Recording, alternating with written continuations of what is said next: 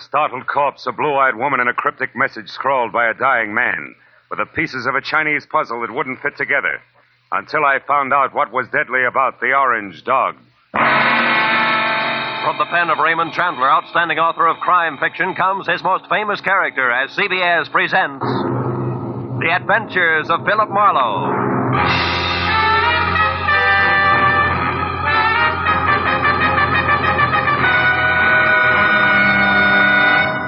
And now, with Gerald Moore, starred as Philip Marlowe, we bring you tonight's exciting story, The Orange Dog.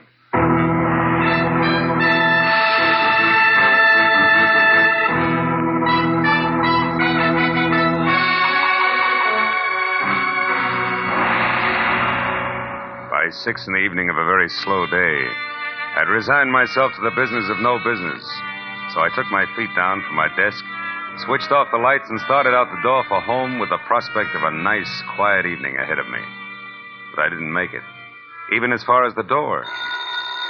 Oh. Hello, Philip Marlowe. Marlowe, my name is Shelley Martin. I'm at 8412 Los Feliz, a private residence. I want you to come out here right away. My sister is in a jam, a nasty one. Well, Miss Martin, as a matter of fact, I was just closing up for the night. Look, I need the services of a private detective right now this minute, and I'm prepared to pay for them. There are plenty of others in town. Are you coming or not? Yeah, okay, and thanks for the reminder. That's me you hear sprinting up your front walk. That's much better. And Marlowe, bring your brains along. You're going to need them.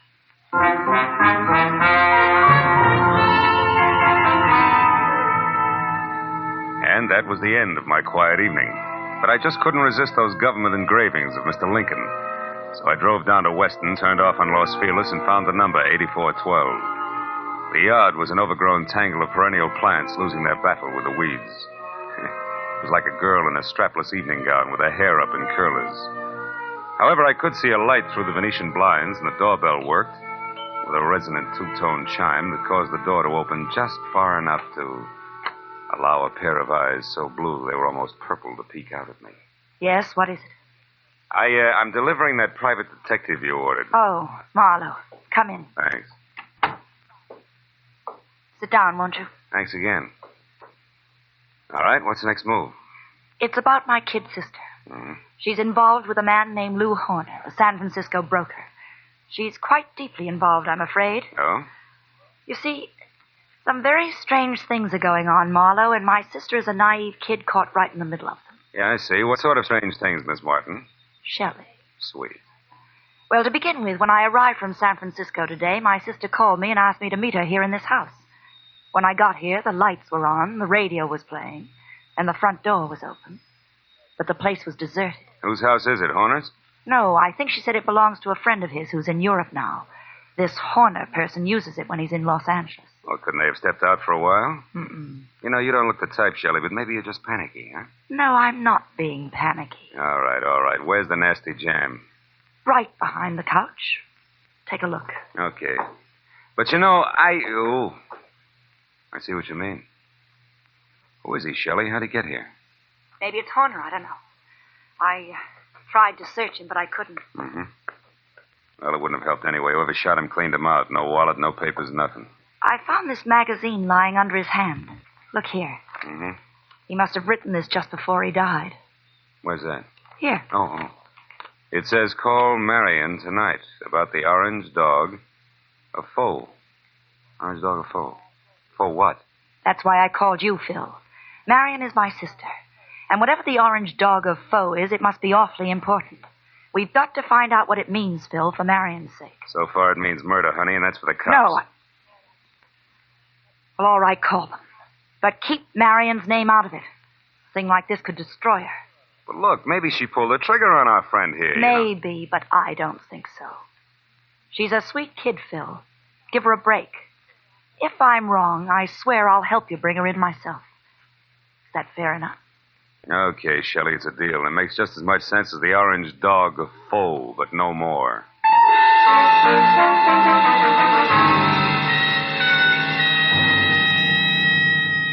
After I'd checked as far as I could on my client and sent her home, which was to the Villa 12 at the Wilshire Gardens Hotel, I ripped the General Squeegee tire ad with a message scribbled across it out of the magazine, folded it up, and stuck it in my pocket.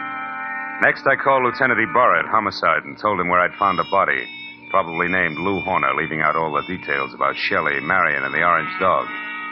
Then I started out the door, but got back as a shadow slid across the walk. I caught a glimpse of a large, ugly head of long, dirty hair set on a small, ugly body that was moving fast. By the time I got out on the walk, Longhair was already putting mileage on a green coupe with a broken tail light. It winked mockingly as it went out of sight. So I got in my car and headed for New Chinatown. It was the logical place to get some information regarding a Chinese dog.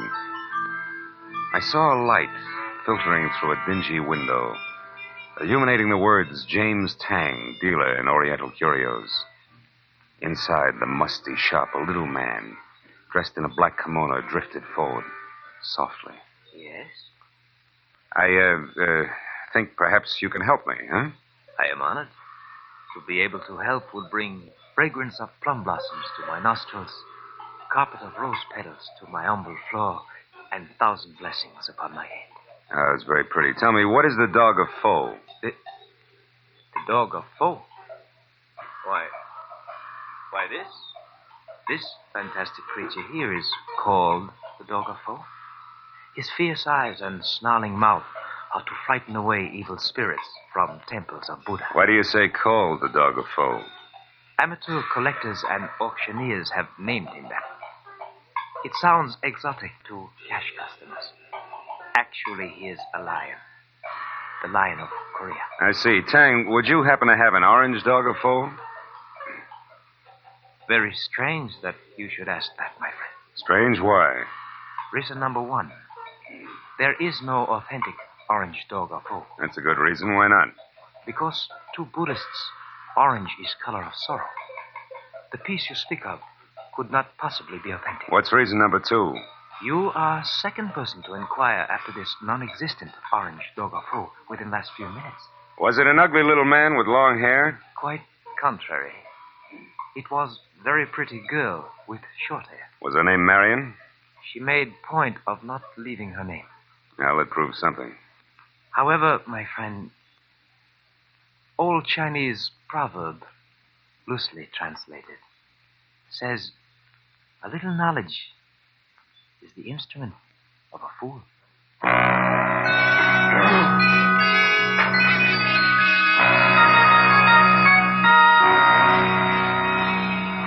There were 9 other curio shops in the neighborhood, so I started making the rounds for the non-existent orange dog of Foe and a girl who was interested in one. From the first 3 shops, I got a fast horse laugh in the fact that the girl was still ahead of me. The next 2 netted an insult apiece and a total blank on the dame. And from the 6th, called Saxon's, a glossy, well-ordered place on West 7th Street, the only effect was a coldly curious raised eyebrow. The man in front of me, whom I took to be Mr. Saxon himself, was a gaunt white Russian with a high, naked head the color of warm paraffin. His slender fingers played nervously with each other as we talked. The orange dog of Foe. Yes, I have heard of such a piece, I think. It would be porcelain. Probably. This is your business. Who has it, Mr. Saxon? Can you tell me? No, I'm sorry. I believe I heard this orange dog mentioned just once, somewhere down in the village. But I'm sure I could never remember who spoke of it or when. Oh, no idea of its value then, huh? Now that you mention it, I seem to remember the figure 20,000. You mean yen. How much in American money? I am speaking of American money. It would be an importation from China, you know. How could it be worth that much? It's not even authentic, Mr. Saxon. Authentic? You seem to know a good deal more than I about this orange dog. Possibly one would have to see it to appreciate its value. Yeah. Tell me, has a girl been in here tonight looking for this orange dog? A girl? I know. Know anybody named Marion? Marion. No, there is no one in my acquaintance by that name. But why do you ask? Because Marion has quite an interest in the orange dog. I have a feeling they'd make a great team if we could get them together. I see. And what is your name, sir? It's not Fu Manchu, Mr. Saxon. Good night.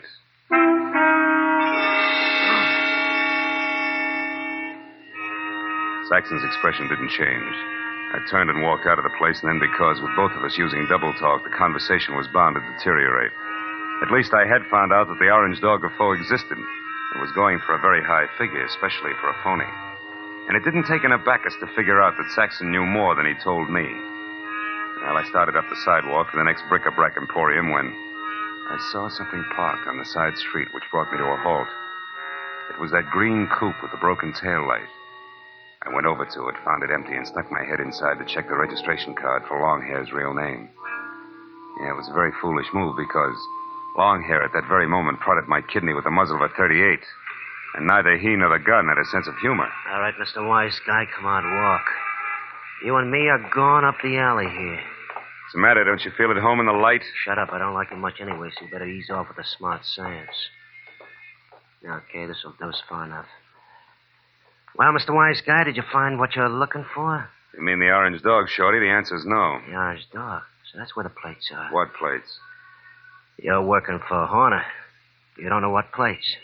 Look, chum, when you get your next haircut, have your brains dusted off. Nobody works for Horner anymore. Horner's dead. Dead? Since when? What's the surprise act for? You saw the body. You were sneaking around that house on Los Feliz. In fact, you might have killed Horner yourself. That body wasn't Horner. Why, Horner is 3 times the size of that guy in Los Feliz. He's bald. Also, he's so dumb he can't remember his own phone number. Oh, hold it. I'm looking for Olvera Street where they sell those enchiladas. I'm sorry, gentlemen. I don't want to intrude. Hey, quiet. I'll blow your brains out. All right, now, come on, Mr. Wise Guy. Tell me what Horner's got on his mind. You know all right. I saw you taking orders from his girl. You mean Shelley Martin? Who else? Thought maybe you meant Marion. Marion? Who's Marion? Shelley Martin's sister. And don't let it worry you. Marion's got the orange dog eating out of her hand. I don't say. It ain't funny, mister. It's just peculiar. Because Shelley Martin don't have a sister, I know. So it seems like you're a very mixed-up character. In fact, Mr. Wise Guy, you're so mixed up, you're no good to me at all. So get over there with the rest of that.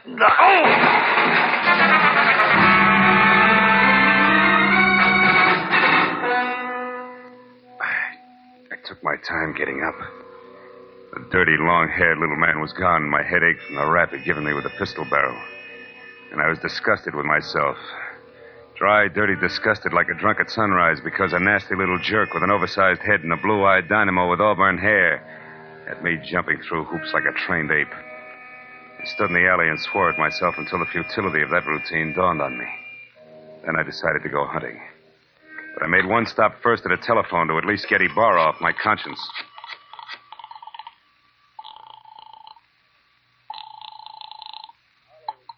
Lieutenant Ibarra. Mahalo, Lieutenant. I just found out that body on Los Feliz isn't Horner. I knew that an hour ago. Huh? The body isn't Horner's, and Horner is no broke. He's a counterfeiter, a big one. Oh. The dead man was a Treasury agent named Slade who was closing in on Horner. So if you've got anything you haven't told, Phil, you better get it off your chest. At this point, it's a pleasure. Girl named Shelley Martin's calling the signals about now, and she can be found at Villa 12, Wilshire Gardens Hotel. Yeah, hurry. You'll just about meet me there, Ibarra. Now, wait. Suppose you go alone and find out what you can first. That's a switch. I'll follow in half an hour. Let's not freeze her up, Marlowe. Let's keep her talking, okay? Okay, Ibarra. That's easy for her. She's got a forked tongue. Only this time it's going to wag strictly on the straight and narrow, I guarantee it.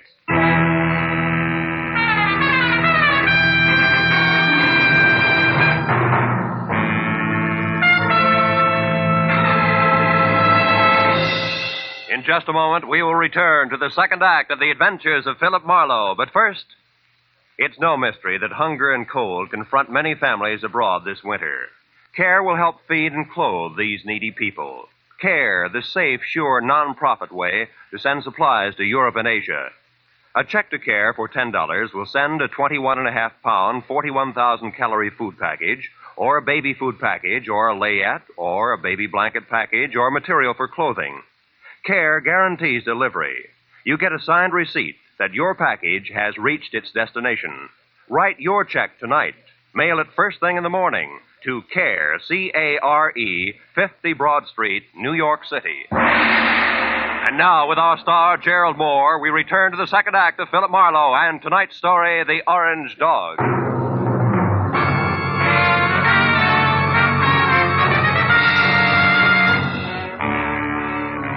Pointed my car toward the Wilshire Gardens and a beautiful liar named Shelley Martin, I was sure of two things.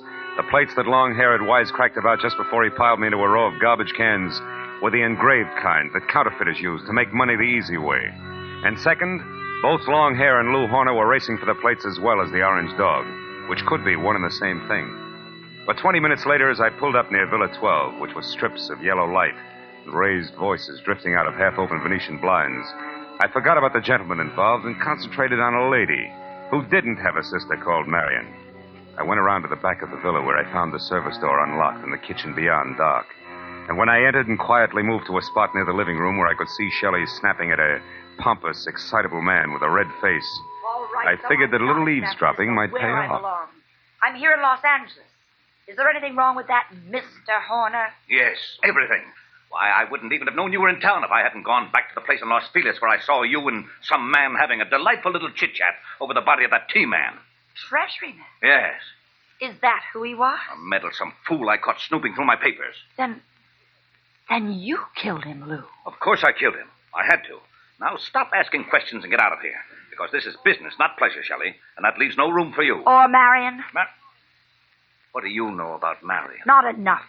But what I do know, I don't like. Look, Lou, who is Marion, and what does she mean to you? Marion means money to me, Shelley. Nothing more. So just leave me alone here so that I can make a call according to schedule. A call about... Lou. What's the matter, Shelley? Behind you, Lou. They're in the garden. Lou! The bullet crashed through a closed window, didn't stop until it got to Horner, who grabbed at his chest and dropped to the floor even before the glass quit flying. And by the time I got outside to where the shot had come from, I found nothing but a little wind rustling a lot of trees. When I got back to Shelley and the blood over tweed on the carpet, Horner was already dead. Marlowe, the man out there was Henry Peel. Peel? Something in long hair and dirty clothes? Yes, I met him in Horner's office once. Lou said he was a broker from Chicago. Come on, both Peel and Horner are counterfeiters. What? Lou, a counterfeit? That's right. Never mind the carefully arched eyebrows, honey. They mean nothing. But, Marlowe, I swear I never knew that Horner was anything but a broker. A broker maltreating poor sister Marion? You're a liar, Shelley. About Marion, yes. I haven't even got a sister. But from there on out, I'm telling the truth, Phil. Then tell some more and fast. All right, here it is. Lou Horner's been my boyfriend. And, checkbook? For the past year and a half. But about a month ago, he suddenly stopped being very attentive. And I couldn't figure out why. So you decided to keep your big blue eyes wide open, huh? Exactly. And it paid off. Because I found out that, 1, he had taken better than $20,000 out of his bank account. 2, that he was coming down here to Los Angeles. And 3, that an item named Marion might be beating your time. Yes. And that part of it upset me plenty. Until 10 minutes ago. But then I found out that Horner here was a murderer, and that, Marlowe, I don't buy. 3 cheers for the all-American girl. Oh, skip it, Marlowe. I'll live my way, you live yours. Don't worry, honey. Nobody wants to change places with you. Hey, look. Why does Horner wear a little rubber band on his little finger, do you know? Oh, he had a bad memory. Used every kind of gadget in the books to keep himself from forgetting things, especially numbers. Oh. Well, for example, that rubber band might mean 10 o'clock. How do you figure? Like 5 and 5. The fingers on each hand, reading from left to right. He used things like that. Oh. Wait a minute. Horner was going to make a call to Marion just now, and the message the T-man left was... Call Marion tonight about the orange dog of foe. Shelley, baby, where's your phone? Fast. Come on, it's 10:15 already. Oh, it's out there in the hall, Marlowe. Oh. Well, what are you talking about? A line, honey, a line on your ex-sister, Marion.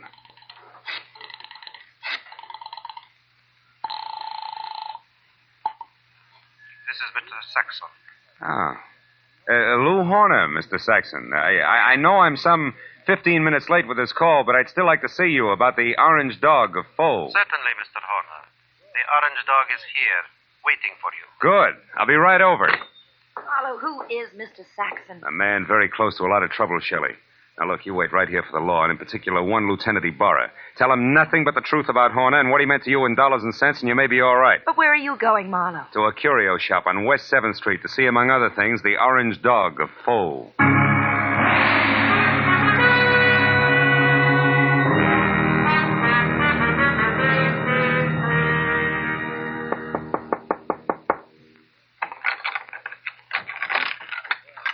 You are the Mr. Horner who called? Yeah. Also the one who was here this afternoon, you remember? Oh, yes. Well, I'm sorry I didn't call you at 10, Mr. Saxon, according to schedule. I hope it hasn't inconvenienced you. No, that's quite all right, Mr. Horner. One moment, sir.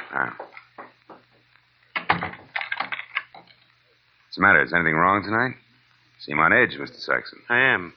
So please, Mr. Horner, Don't make a single stupid move. What? Wait a minute. Why the gun, Mr. Saxon? I promised not to bite the orange dog. You won't even touch the orange dog. Now, who are you? Oh, we've been all through that. I'm Horner, Saxon. Lou Horner of San Francisco. No, you're not. Horner would have had no reason to wander around curio shops as you did this afternoon, asking any and everybody about the orange dog. Now, once more, who are you, and where is the real Lou Horner? All right, we'll take them in that order. I'm a private detective named Philip Marlowe, and Lou Horner's a corpse. But also, I'm a good friend of yours, Saxon, because I'm going to give you a little bit of advice for free. Call it quits, Buster. You're licked. What are you talking about, Marlowe? The T for Treasury man named Slade. Before he died, Saxon, he talked. I see. Yeah, and believe me, he said enough to put you away till orange dogs are as popular as lifesavers. And what do you say, Saxon? Do we play it smart? Very well, Marlowe. We will play it smart. My kind of smart. Now, turn around and walk through that curtain there. I want to show you something. Orange dog, maybe? Yes, the orange dog of Foe. I want you to see it for yourself before you die. Saxon said die like it already happened. And after he relieved me of the comforting bulge of the gun in my pocket and marched me to a large, windowless room that was a little darker than the lining of an 8-ball, he told me to stand very still. Then he turned on a single lamp that rested on a large, scarred table, and next to it an ordinary shipping crate and cushioned on all sides by white wrapping paper. I finally saw the orange dog of Foe. It was a porcelain lion, pop-eyed, majestic in a crazy way. And also it was colored orange, bright and clear. But now that I'd seen it, I knew that the next move was Saxon's. I turned to face him. It was then that I noticed the black curtain behind him moved slightly. And Longhair quietly stepped into the room.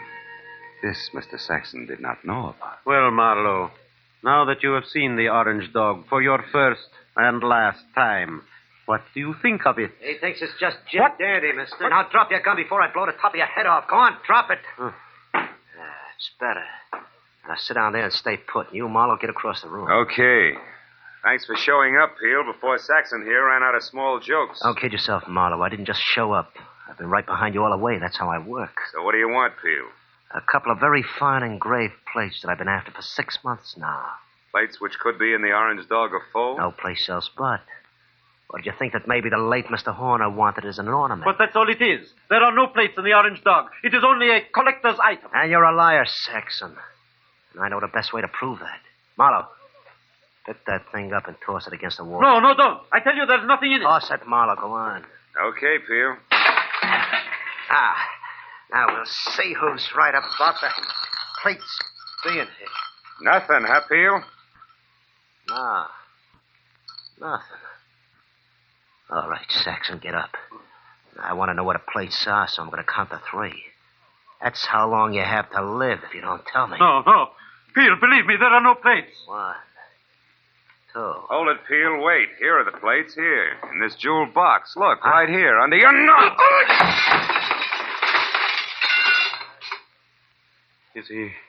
Is he out, Marlowe? Yeah, he's out all right.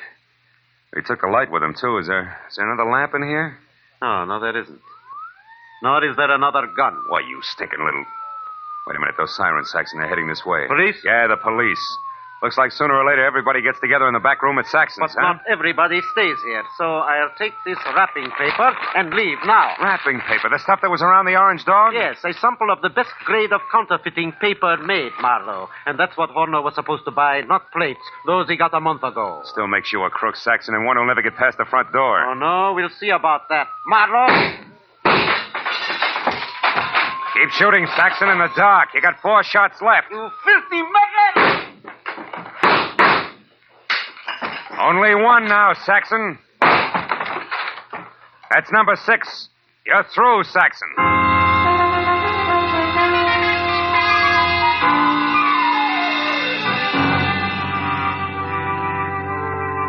By the time Ibarra and his boys, plus a half a dozen very anxious T-men, got into the room, Saxon was already coming apart at the seams. After a half hour of steady questioning, he split wide open and led us all to a basement hideout where the T-men went wild over a few thousand sheets of A1 counterfeiting paper. But an hour later, after Peel, who admitted murdering Lou Horner, and Saxon, who was ready for the nearest straitjacket, were both in the lockup, There was still the problem of the glib lass from San Francisco.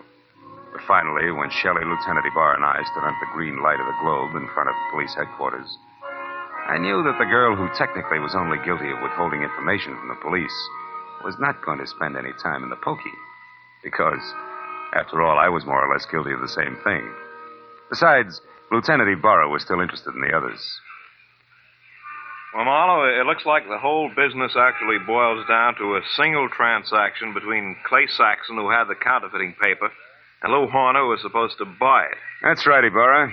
But Horner, who must have made his contact with Saxon via some middleman in San Francisco, only had a telephone number and the password, the Orange Dog of Foe, to work on here in L.A. But how'd you get hold of that number, Phil? From the message the T-Man left before he died. You mean you actually called someone named Marion? No, honey, I just dialed Marion. M.A. Madison. R-I-O-N. 7466. Madison 7466. You get it? Yeah. Another one of Horner's screwy memory tricks, like the rubber band on his 10th finger. Hey, that's pretty good, Phil. Oh, it's an old gimmick, really. I read it in a dozen detective stories. What do you know? Maybe I ought to read some of those. Well, good night, fella. Look for you tomorrow. Night, Lieutenant. Well, Shelley, do I show you the way home? No, Marla. Aren't you hungry or thirsty or something? Yeah, I guess I am at that. Well, I know just the place for us, darling. Oh? It's a cute little place right smack in the middle of Chinatown.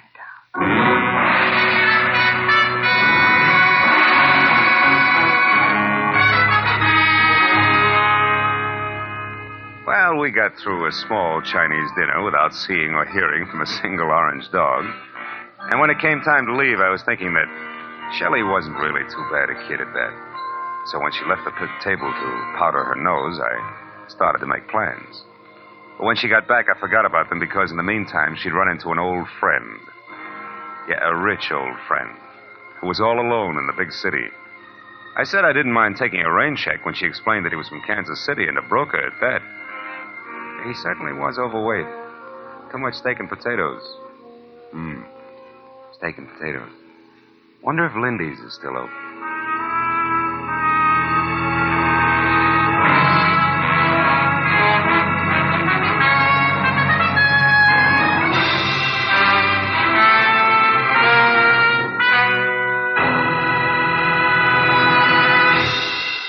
The Adventures of Philip Marlowe, created by Raymond Chandler, stars Gerald Moore, and is produced and directed by Norman MacDonald. Script is by Mel Donnelly, Robert Mitchell, and Gene Levitt.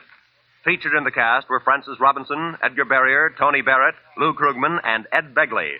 Lieutenant Detective Ibarra is played by Jeff Corey. The special music was by Richard Orant.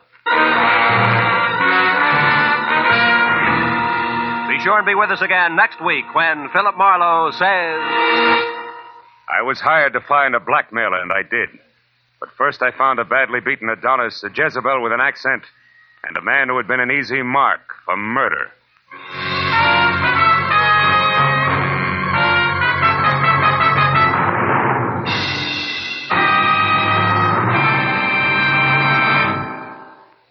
"90 Minutes of Unsurpassed Comedy" comes to you every Sunday night when CBS brings you The Spike Jones Show, The Jack Benny Show, and Amos and Andy in succession. Tomorrow night, pianist Alec Templeton and songstress Peggy Mann are Spike Jones' special guests. Jack Benny and his gang and Amos and Andy, following in succession, will bring you more of the laughs that make them first for Sunday night fun. Spike Jones and Amos and Andy come to you over most of these same CBS network stations, and Jack Benny comes to you over them all. Now, stay tuned for Gangbusters, which follows immediately over most of these stations.